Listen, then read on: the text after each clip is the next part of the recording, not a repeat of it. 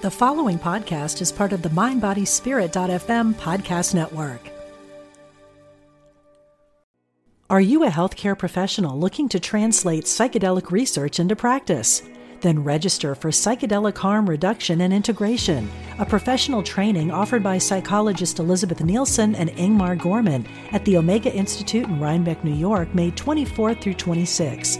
Earn 12 continuing education credits as you discover how to better support clients who have an interest in psychedelics. Learn more at eomega.org/thrive.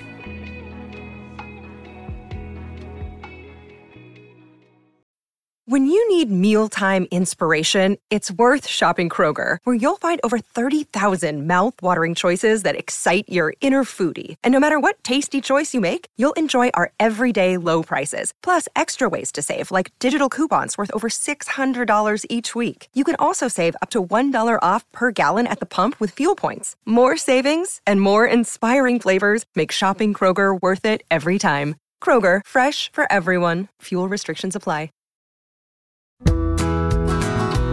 Hello and welcome to the Radiate Wellness Podcast with your host, metaphysician, Reiki master, and hypnotherapist, Christy Clemens Hoffman.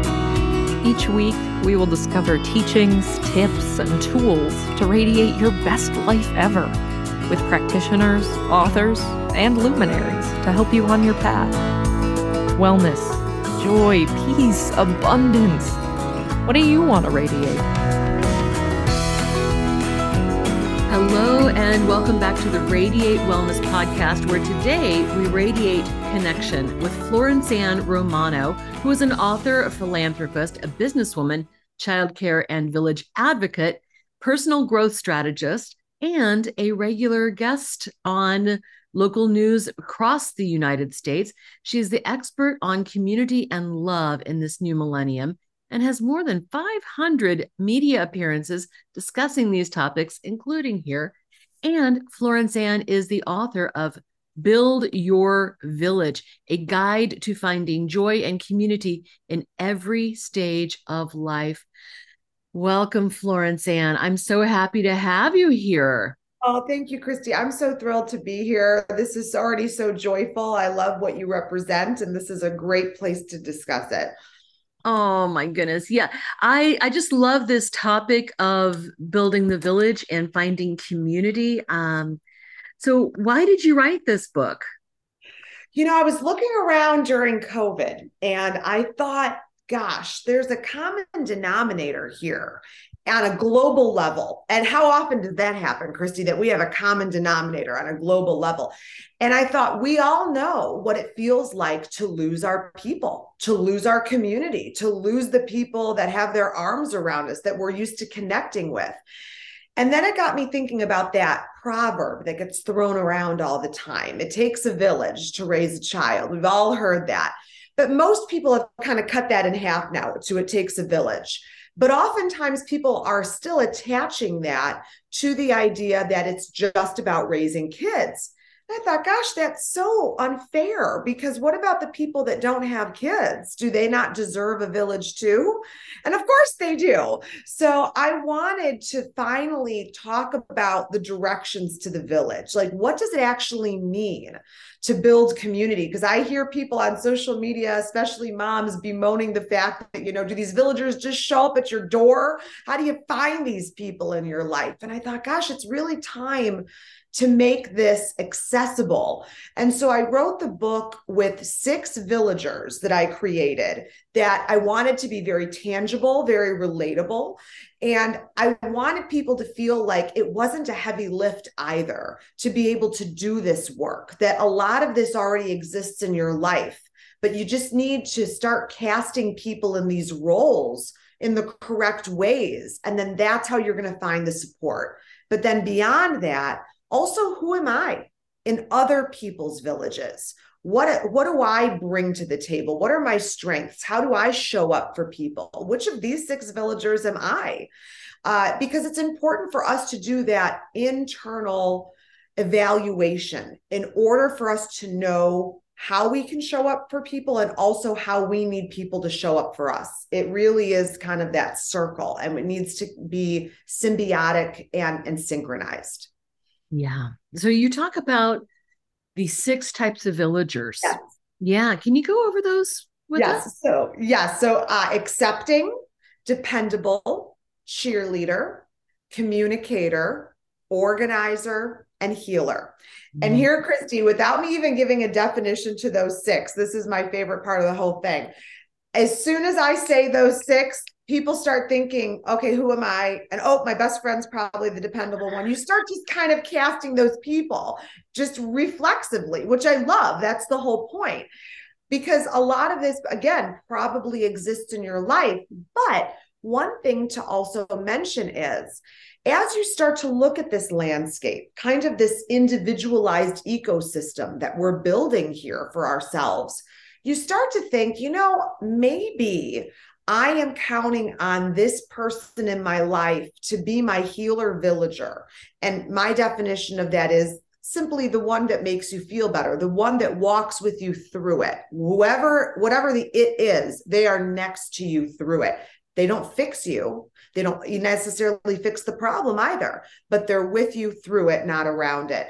But let's say you're putting a person in that role that is falling short, is not meeting the moment, isn't fulfilling you in that way.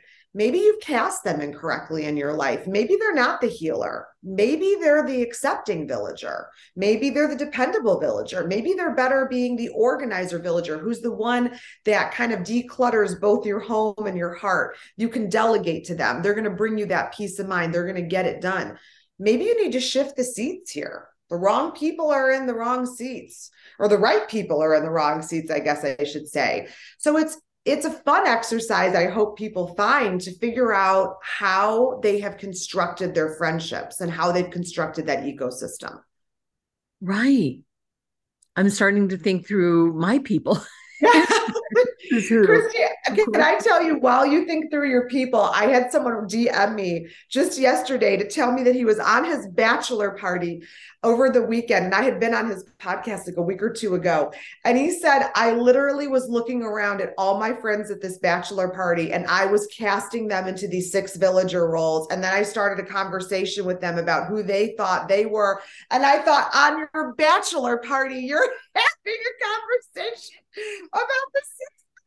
I was thrilled. But I mean, it was just too funny, because I think people are also really trying to figure out exactly how to apply this to their lives. And I love that it feels to people very natural to start doing that internal research.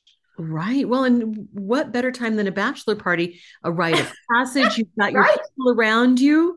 Yes. Getting ready for this next stage, this important step. Right. With me. It was a milestone moment. And I think, he probably thought to himself, there's a reason these people were invited here to be with me, to celebrate this moment. And you think, okay, maybe that person's known me X amount of years, or this person's maybe a newer friend, but we connected so strongly and they've been there for me. All the different reasons why you have your friendships.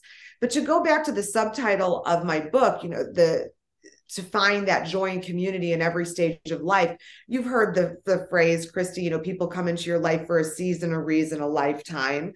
Mm-hmm. And in the book, one of my chapters is about when the village burns down. And sometimes the village burns down for reasons that are out of your control.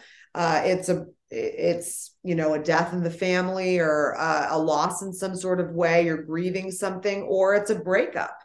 It could be any of those reasons that that something breaks, whatever it might be. And it doesn't necessarily mean, though, that those relationships or those connections that you had did not play a significant role in your life, that it wasn't meant to happen, even if it ends. And I think that's important for us to remember, that this book is supposed to be an anchor that you can come back to and keep working at as your life changes, as you transition, as the chapters of your life unfold, that you have a place that you can always come back to help you solve whatever feels disconnected about your connections in life. There's a place to do that work. Right. Oh, that's beautiful. And when you were writing this book, How did you come up with the 6 different types of villagers? It's funny. I had a dream actually about the book, and I tend to do this when it comes to big decisions in my life. I usually think, all right, just go to sleep and see what kind of comes to you. You'll have the answer in the morning. It doesn't always work. You know what I mean? Sometimes I wake up and I'm like, nothing happened. So now I'm just as confused and nothing happened. But in my dream, I was picturing my friends, and I started thinking about them and giving them kind of titles like, I can always count on you for this, for that. And then I kind of woke up and thought, you know what?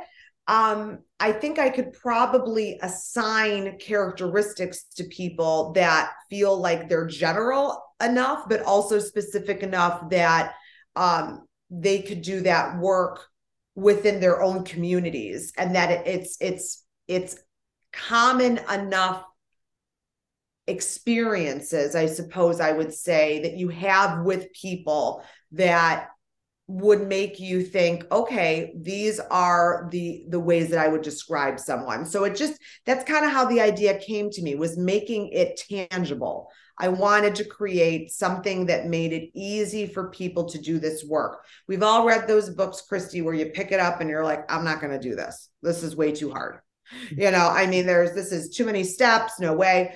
And so I wanted people to feel like this was doable and that it was reachable, because nothing's ever going to change then. If something seems like it's too hard, doesn't mean that we shouldn't do things that are hard, but this work is important work. And to make it more challenging than it already is to connect with people, I think for certain people, it's harder than others. It doesn't do anyone any service to make it complicated when it doesn't need to be. Right. Yeah. It doesn't need to be complicated at all. And these people are already in our lives for the most part. Right. And if they're not, this is the fun part where you get to kind of figure out, how do I go find those people that aren't here then? And I know that sounds a little scary and that sounds like it's work, and it is. I always say I can give you the directions, but I need you to get in the car and drive. These people still just aren't going to show up at your house, as much as we wish they would. But the ways we meet people, and that's something I go into depth to in the book, about how you meet people, but looking at, again, your life, your interests, your passions, and then using those things then to direct those intentional steps you're going to take to make those connections. Right. So how would you go about, like, if you, for example, you're needing some more people for your village, would like to have some more people for your village, right? Where do we go about finding them? For me, I have always felt that whenever I have felt disconnected, or I've felt like I need to meet new people, or I'm feeling some sort of void in different places in my life, I always go back to kind of, what are the beats of my heart? And philanthropy has always been top billing for me. Where can I live a life that is best in service of others?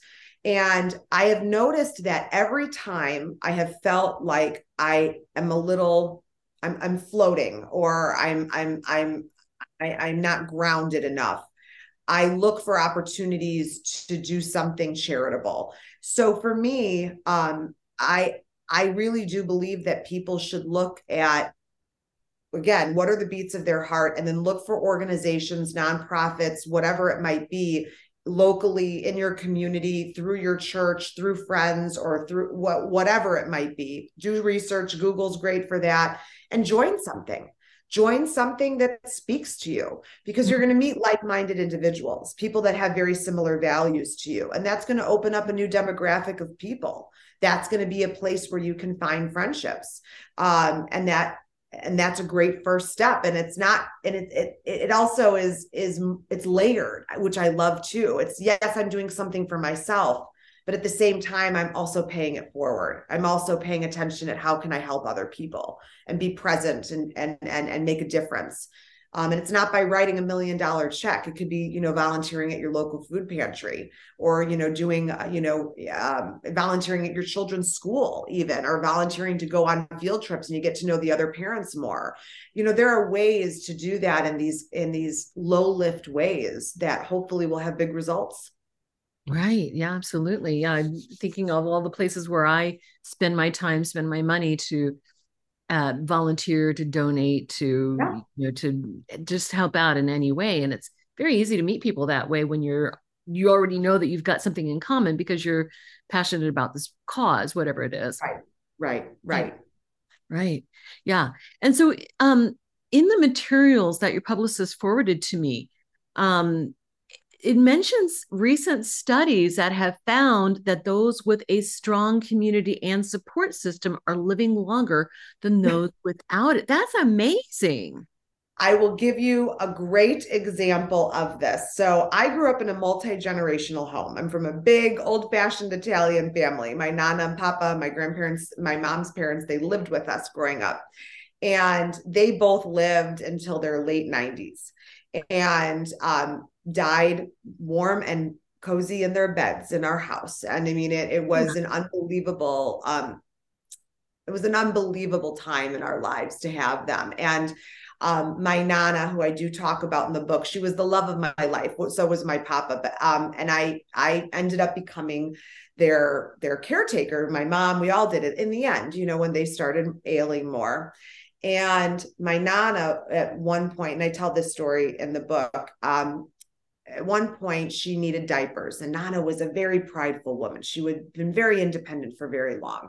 And when I had to change that diaper for her one day, she said to me, "Oh God, Florence Ann," and I'm named after her, by the way. She said, this isn't how it's supposed to be. This is not what you shouldn't have to do this." And I said, "But didn't you change my diapers?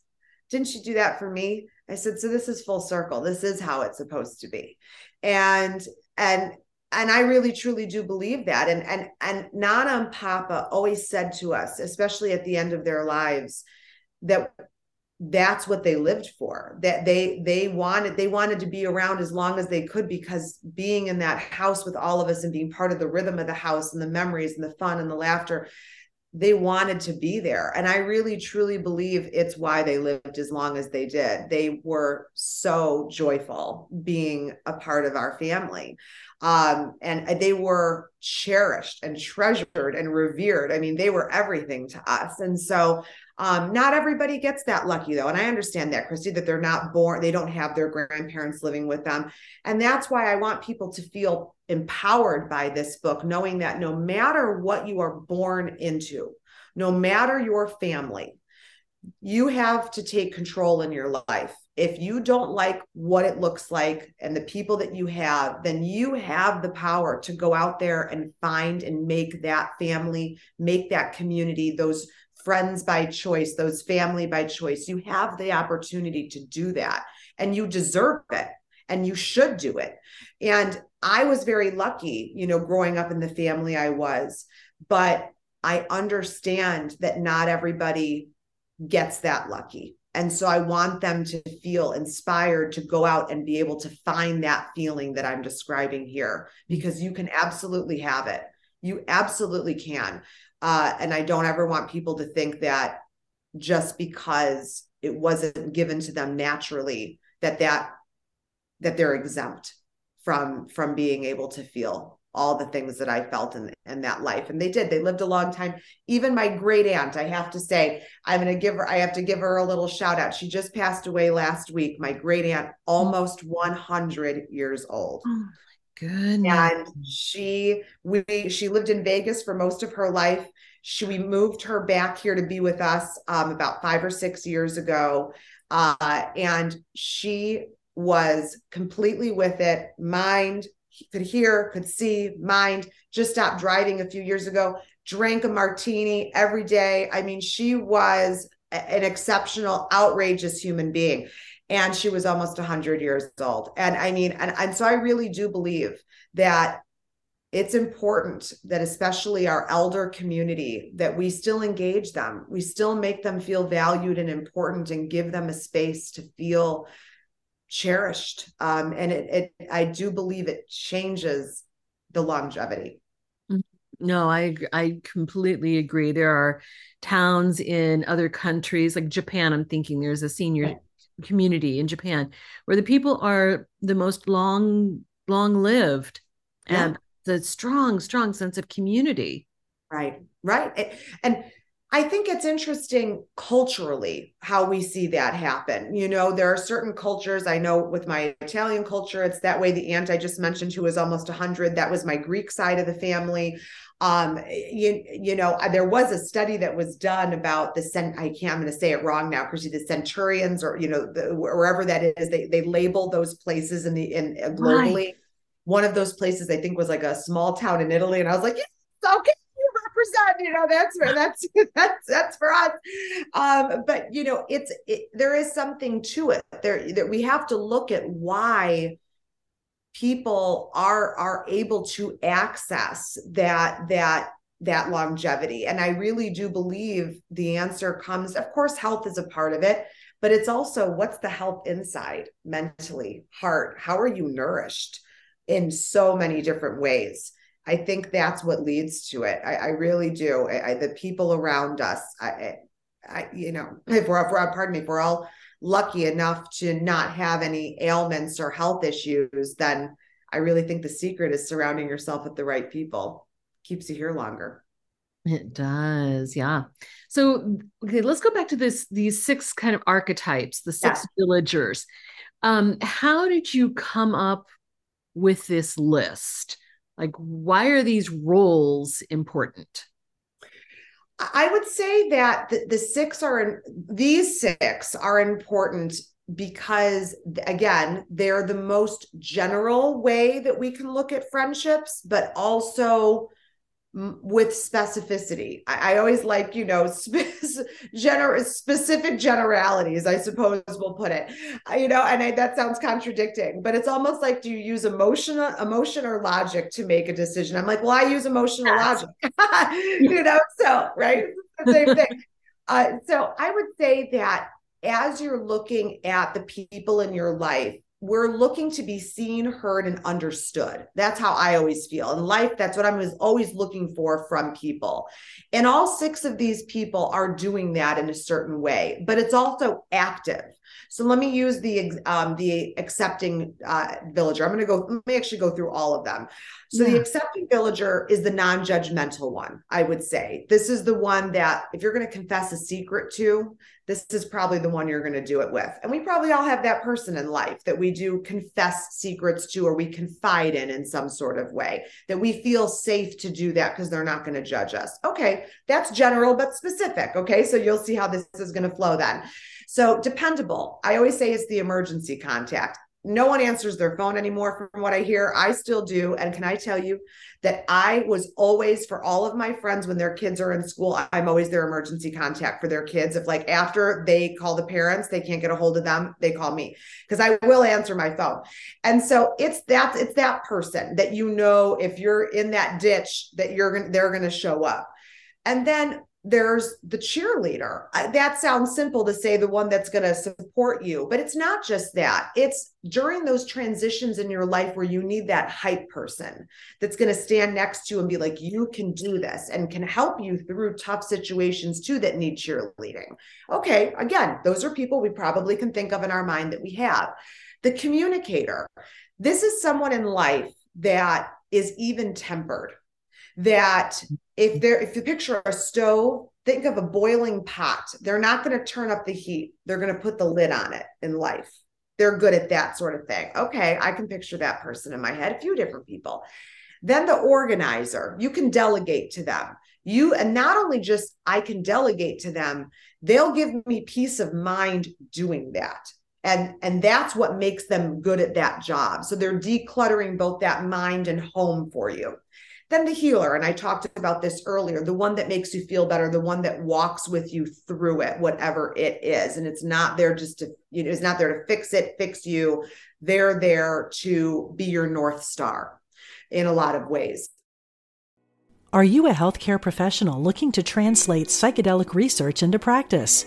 Then register for Psychedelic Harm Reduction and Integration, a professional training offered by psychologist Elizabeth Nielsen and Ingmar Gorman at the Omega Institute in Rhinebeck, New York, May 24th through 26. Earn 12 continuing education credits as you discover how to better support clients who have an interest in psychedelics. Learn more at eomega.org/thrive.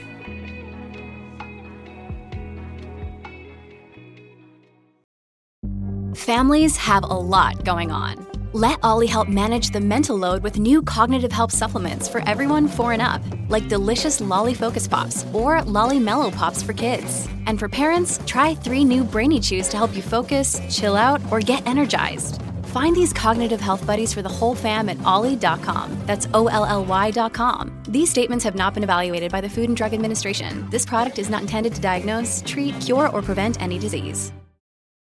Look, Bumble knows you're exhausted by dating. All the, must not take yourself too seriously, and 6'1" since that matters, and what do I even say other than, hey? Well, that's why they're introducing an all-new Bumble, with exciting features to make compatibility easier, starting the chat better, and dating safer. They've changed, so you don't have to. Download the new Bumble now. Did you know that Radiate Wellness is more than just a podcast? That's right. We're also a comprehensive, holistic wellness practice. Find out about our services, practitioners, and upcoming events at radiatewellnesscommunity.com. While you're there, visit our podcast page to read more about our great guests and even donate to the podcast. If you like our podcast, you can help in other ways as well, like subscribe or follow us wherever you're listening right now. Tell a friend, a family member, or a coworker about the great content you find here. And if you wouldn't mind, please give us a thumbs up, a 5-star rating, or a positive review. Sounds like a small thing, but it really helps. You might like to know about our Facebook communities while we're at it. We have a free community, the Radiate Wellness Community, on Facebook for news and great free content. Our subscribers group is Radiate You, as in the letter U, but also, well, you. There you'll find curated replays of past classes, guest interviews, and more. And now, back to our podcast and back to our guest. Okay, so those are the 6. And I would say I give a lot of specific definitions attached to it that I feel covers the landscape of what do we look for in friendships and connection. And of course, that's not all of them. We could think of other things too that we could attach, but those 6 people give you the chance to develop your own definitions there, to expand on what I've given you. And also, you can have more than one of these people in your life. You can have 6 organizers, you can have 10 healers, you can have whatever it could be. And you yourself could be like, gosh, I'm all 6 of these people, but I'm not all 6 at the same time. Maybe I'm all 6 at certain times of my life when I have more of myself to give. But right now, I'm probably only capable of being 3. And so it's interesting how you can do the math and kind of, divide it and figure it out. I'm not saying you've got 6 people and you're done. You can certainly have tons more and that can fill these different seats. But there's also different levels of connection with those people. We all have different friends for different reasons. There's the one you go to that you can have a drink with after a long, hard day that's going to make you laugh. And that's the person you're going to that day. Then there's the person that's going to give you the tough love. And that's a person you have in your life for that specific reason. So again, look at the reasons why you have these friends in your life. And I'm going to say the unpopular thing. You might read this book and think, I got to fire some people from the village. These people they're toxic. They're not serving me and I'm not serving them. Our relationship no longer serves a purpose. So there's that side of it too. Right. Yeah, that can be a little difficult, when somebody's very loyal to your friends, and then it's hard to cut somebody loose. Yes. Yeah. Yes. But it happens, and it doesn't have to be where you sit down and have a conversation and necessarily say like, you're fired, like, I don't want to be your friend anymore. Right. But, perhaps you're not going to put in the effort maybe you used to because it's one-sided. Maybe you're the one that's always reaching out. You're the one they're always calling when they're in crisis, but they're never there for you. And, maybe you're going to start to slowly kind of pull back. And maybe that natural pullback is going to let that relationship come to a natural end, perhaps. And then maybe sometimes you do have to have an uncomfortable conversation about the relationship, but that's being an adult, that's being accountable. And again, you can say what you mean and not say it mean. I like that. Say what you mean, but not say it mean. Right. Say what you mean, but not say it mean. I like that. Yeah. Hard to do sometimes because our emotions get the best of us. Sometimes we all say things we don't mean or wish we could take back, but you can get your point across in a way that is graceful. I always at least try to, sometimes you got to deliver something a little more aggressively, and that's okay too, depending on the situation. But more often than not, I try to have a little more finesse with the way I deliver something. Right. Absolutely pays to do that in spades. Now, in your book, you also have a chapter on depending on yourself and your village. What is that about? Well, the important work here is understanding that you are going to have to make a promise that you are going to be honest and vulnerable with yourself during this process. Because this isn't always, not that it's not easy, it doesn't always feel great. My sister called me actually after she listened to the audio book, because she said, because I narrate it. So she's like, I want to listen to you read the book. And so I said, okay. She called me after she finished it and she said, I think I need to retitle your book. And I was like, what's it? What are you going to call it? She goes, well, for me, it's Your Friends Stink.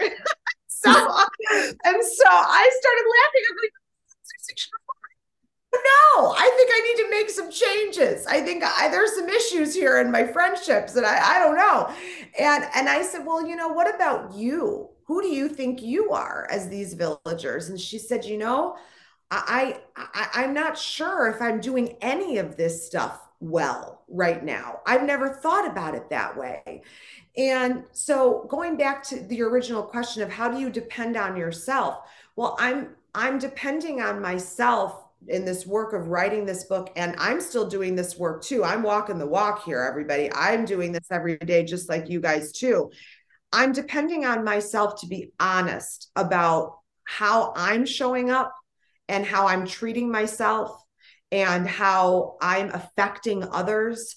I'm holding myself accountable. That's really what I'm talking about when being dependable. You have to water you first. It's that oxygen mask on the plane. You put it on yourself first before you have to help others. That's what this is about, am I putting the oxygen mask on myself first in order to be able to show up for people in the way that they deserve and the way that I want to treat people. For me, my favorite quote that I live by, my life philosophy, is Maya Angelou. People forget what you said, people forget what you did, but they never forget how you made them feel. And to me, that is the most important thing I can do in life, is make people feel a certain way. And the only way I'm going to be able to do that is if I work on myself to know what do I want to be able to give to this world? What am I capable of? What does it feel like for me to be treated a certain way by the people in my life? And then also know that, and this is the hard thing for us to admit, that you're worthy of love, that you're worthy of these people in your life showing up for you, and that you're worthy of asking for that help and letting that love in and all of those things. But it starts with you. That's why you being your own dependable villager is where it all begins. Right. Yeah, absolutely. No small feat, no easy task. No, now, it's not. Not at all. Oh my gosh. So before you wrote this book, what was your background?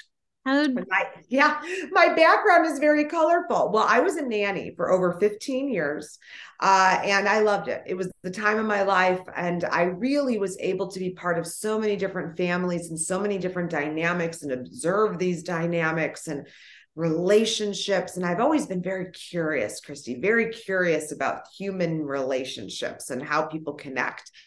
And so after I stopped being a nanny, kind of retired from that, I wrote a children's book called Nanny and Me, and it helped children understand the transition of being cared for by their parents to being cared for by a nanny or a caretaker.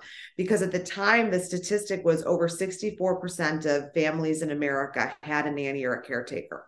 And that statistic has risen, obviously. And it also rises in line with the employment rate. So I always said, this is not a trend. This is part of our culture now. We have to pay attention to the people we have in our lives helping us raise our children. And then that really was the catalyst. I took it one step further then after that, who's around us helping us raise the young people in our lives, but also who's helping raise us, who's influencing us as adults. It always says it starts in the sandbox, but who puts the sand in the sandbox? The adults do. And so how are we going to make sure we're putting the right sand, the right quality of sand in that sandbox? Well, we're going to have to look at who's surrounding us. Who are the people in our lives that are influencing us? Because that's how we're influencing our kids. And so again, I started talking about childcare and family advocacy then after that, and started doing a lot of media surrounding that. And I actually also ran a digital content company called Kindred Content for many years, where we focused on mission-based businesses and did the digital content for them to bring attention to their businesses, but also the give back aspect of it, which was the philanthropy part of me that I loved. So my life has gone. Yeah, I've kind of flowed down many different rivers, I would say, and ridden a lot of different waves.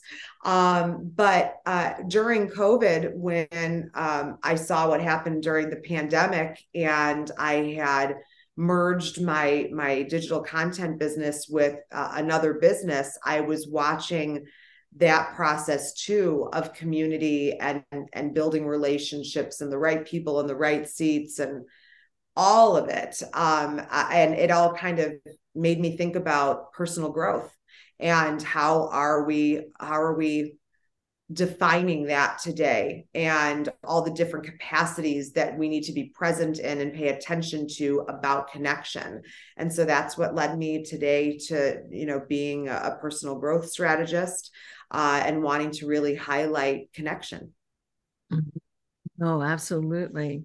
Yeah, this is so needed. What you said about nannies and the rise of nannies. I mean, this is what people have been doing in multi-generational families and multi-generational communities. We have parents, but we also have grandparents, aunts, uncles, etc., helping with the children. And in today's society, we don't have that connection. So we have to supply it elsewhere. You have to look for that out. You have to outsource. You have to look for that outside help. Yes. This is also the issue too there. What I found when I was a nanny was so many parents, especially the moms, felt a lot of guilt surrounding having a nanny or putting their kids in daycare or having that help.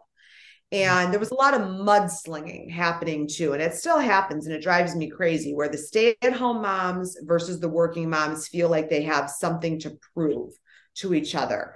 Those working moms look at the stay-at-home moms and think, God, what value are you really, bringing to the table? You just are at home, with your kids. This is the mean side of it. This is not my opinion of it. This is the mudslinging. And then the stay-at-home moms look at the working moms and think, you had these children, you're not even raising them. You know what I mean? And it's this such hate, such mean, judgmental, just really crass and rude behavior, I think, coming from those camps when people are not coming from a place of love. And I think, first of all, we need to not be judging what's happening in other people's homes and how they're raising their children. Of course, you want to protect children and be advocates for children, but us judging how people are structuring their lives, that's really not for us to do. However they design their lives, they should be able to do that. But the point is, moms, I feel, with this guilt about asking for that help is they feel like if they don't do it themselves, then they've failed in some sort of way, if they have to ask for help. And having other people to love your children, it can feel competitive, and I saw that with moms very often was, the nanny would be leaving. I'll give you an example. I was that nanny. I was leaving that day to go home, and the little girl, said, no, I don't want you to leave. I love you. I want you to leave. And, here's mom home from work. And, she worked so hard all day long. She's so excited to be here with her kids. And that's hard to watch, to see your child, clinging to someone else. Now, here's the truth of the matter. I left, and 2 minutes later, she was so happy to be hanging out with her mom. They were playing and having fun and laughing. It does, it's a moment, but it's a moment that stings sometimes for a mom. But then I had one mom that I worked for that said to me when that moment happened with her child, she said, "It never will bother me because this is what I wanted. I wanted her to love you. This is what I was hoping for." And so that gave me a lot of relief in that moment. And that's really how it should be. I want people to look at childcare like you would look at an aunt or an uncle or a godparent in your child's life and say, wouldn't you want them to be close to them? Wouldn't you want them to love them and love that aunt, love that uncle, love that family friend that's so close? Of course, you'd want to nourish that relationship, encourage that relationship. It should be the same thing with childcare. It should be the same thing with your nanny. It should be the same thing with, even if it's your mother-in-law that is, watching your children. You want to encourage those relationships for your child because there's one thing in life that we can't get enough of, and that is love. So give kids as much of it as they can. Absolutely. Yeah. Whether it's the daycare provider or preschool teacher, right? You want the people that are caring for your child during the day to be cherished and part of the family and part of that village. Exactly. And it plays such a significant role. I had a nanny family that I worked for many years, and now she's a grown up and she's married and she's having a baby, and it's just amazing to watch their lives unfold. Like I just can't believe it. But there was this one moment I had with her. I hadn't seen her in a few years because she had been living on the East Coast, and we went to a mutual friend's wedding. And I knew she was going to be there. It was like a movie moment, Christy. So I walked in the ballroom, and she was across the room, and she saw me and I saw her, and we ran toward each other on the dance floor. We met on the dance floor, and we just hugged, and we're kind of just hugging for minutes on end. She pulled away from me with tears in her eyes, and I'll even get choked up saying it now. Yeah, I can never tell stories without getting choked up. She pulled away with tears in her eyes and looked at me and said, "You are still the voice in my head all these years later." Oh. And that to me was the Holy Grail. That was all I could have ever asked for, having been a nanny, is that my time with her, not that I did everything right. I made so many mistakes, but whatever she remembered of me, it made a difference in her life. It made a difference in how she felt loved, or, that she knew someone was there to take care of her and comfort her, whatever the case was. That moment is just etched on my heart and my brain. I don't know that I have ever received a higher compliment or a better gift from someone than that. And now that she's having a baby, that's been a whole new chapter of her life, coming up. And we've had so many discussions about that. And she's written me beautiful cards about things that she's remembered about me as her nanny and things she's going to want to pass on to her child. And I'm very lucky. I'm very, very fortunate to have had that relationship. But I tell that story just because I hope it inspires people to want to allow that love into their family, into their home, those people, those outside people into their home. It does not devalue you as a parent. I never took the place of her parents. Her parents are incredible people. I am still very close to her parents. But there's room for a lot of people. There's a lot of seats at the table. And if you can have a moment like that in your life with someone, oh my gosh, I could have died right then and there and said, you know what? Okay, Done. I can tap out. I'm Done. done. I did something. I did something. Something. I did something. Difference to somebody. You did something that stuck with somebody and made an absolute difference in her life. Right.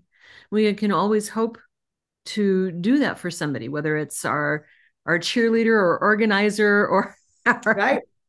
whatever role they have, is to be that person. Right. And also to realize too that it's not about actually being in physical proximity to people all the time. Some of my favorite relationships are people I never see. But we pick up the phone, or when we do connect, it's like no time has passed. We all have those friends, and that's very rare too. But also knowing that our impact on people doesn't have to, again, be in person. This is something I do with my friends, and I found it very effective. And this is my challenge to the listeners. Do this and see what a difference it makes in your life. When I keep I keep the text threads on my phone open. Not all of them. Sometimes I delete, as I go, but I keep a lot of my main people in those text threads open. So it reminds me to, kind of keep in touch and talk to people. But let's say I talked to someone recently that I hadn't talked to in a while. And they maybe revealed to me, or I felt that they were feeling a little lonely, or they were going through something in their life, or I know that someone recently had passed in their family, and maybe not someone I talk to all that often. I keep that text thread open, because then at night, when I'm looking at the people I've communicated with, it reminds me to send a text to that person. It reminds me to check in. And so I have a system with my friends and family where if I haven't heard from them in a while, I just send 2 words with an exclamation point, because I'm a big exclamation point emoji person.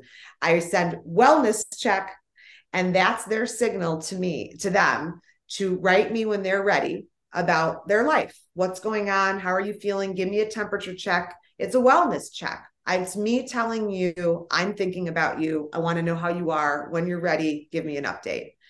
And that is a way that I stay connected with people, even during a busy day when life is nuts. You're not too busy to send a text. You're not too busy to do it. And that text could come at the right time in that person's life, where maybe they're struggling that day and they really feel alone, but they get that text message, and those 2 words mean someone thought of me. It's that simple. And it doesn't take very much effort on your part. No, it doesn't. We have our phones all day long like this. So, take the 2 seconds to find that name, write that. And then that gives them the freedom then, when they're ready and they have a breather, a moment, they're sitting in carpool waiting for their kids, or they're going through their text right before they go to sleep at night. It gives them a moment to do that. And it gives them the flexibility also to know that it doesn't have to be instant gratification right away. They have to answer it right away. They know that you're there when they're ready. Right. Absolutely. Well, this is very fascinating and just so heartfelt and so lovely. Is there anything else that you feel like we haven't discussed that is important for our listeners to know? The only thing I would say is I understand how we can feel like we don't know how to take that first step. And, I answer every DM on Instagram. If you're a social media person, write me. I am really, truly your virtual village, Florence.Romano. Come talk to me. I can help you try to take that first step. We can figure what that is together, what makes sense for you in your life. At the end of each chapter, I have gut checks and action steps. The gut checks are what did I learn in this chapter? And then the action steps are things you can do today, not tomorrow, not hard, today. What can I do today to take a first step? If this is a chapter that spoke to me and I want to make a movement, I want to do something intentional, you're going to be able to do that. So gut checks and action steps are important. And that's why this book works like a workbook. You can keep going back to it. Different times in your life, when you're going through transition or changes or loss, whatever it is, think of it as home. You have an anchor. When you feel out of control in your life, there is always a place to take control. And this is one of the places you can do it. Beautiful. Absolutely beautiful. Your website again is florenceannromano.com. Excuse me. And there's all the things about the book. There's your blog, there's your media appearances, all of this on here. So easy to connect and find what you need. Thank you so much for joining me today, Florence Ann. I really appreciate it. It's been lovely talking with you. Same with you, Christy. You have such a beautiful energy. This has been so lovely. So thank you for having me.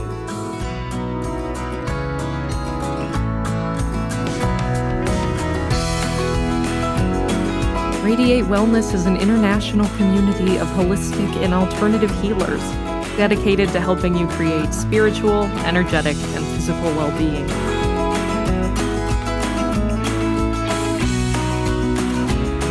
To learn more about our practitioners, services, classes, and events, or to schedule an appointment, visit us at radiatewellnesscommunity.com.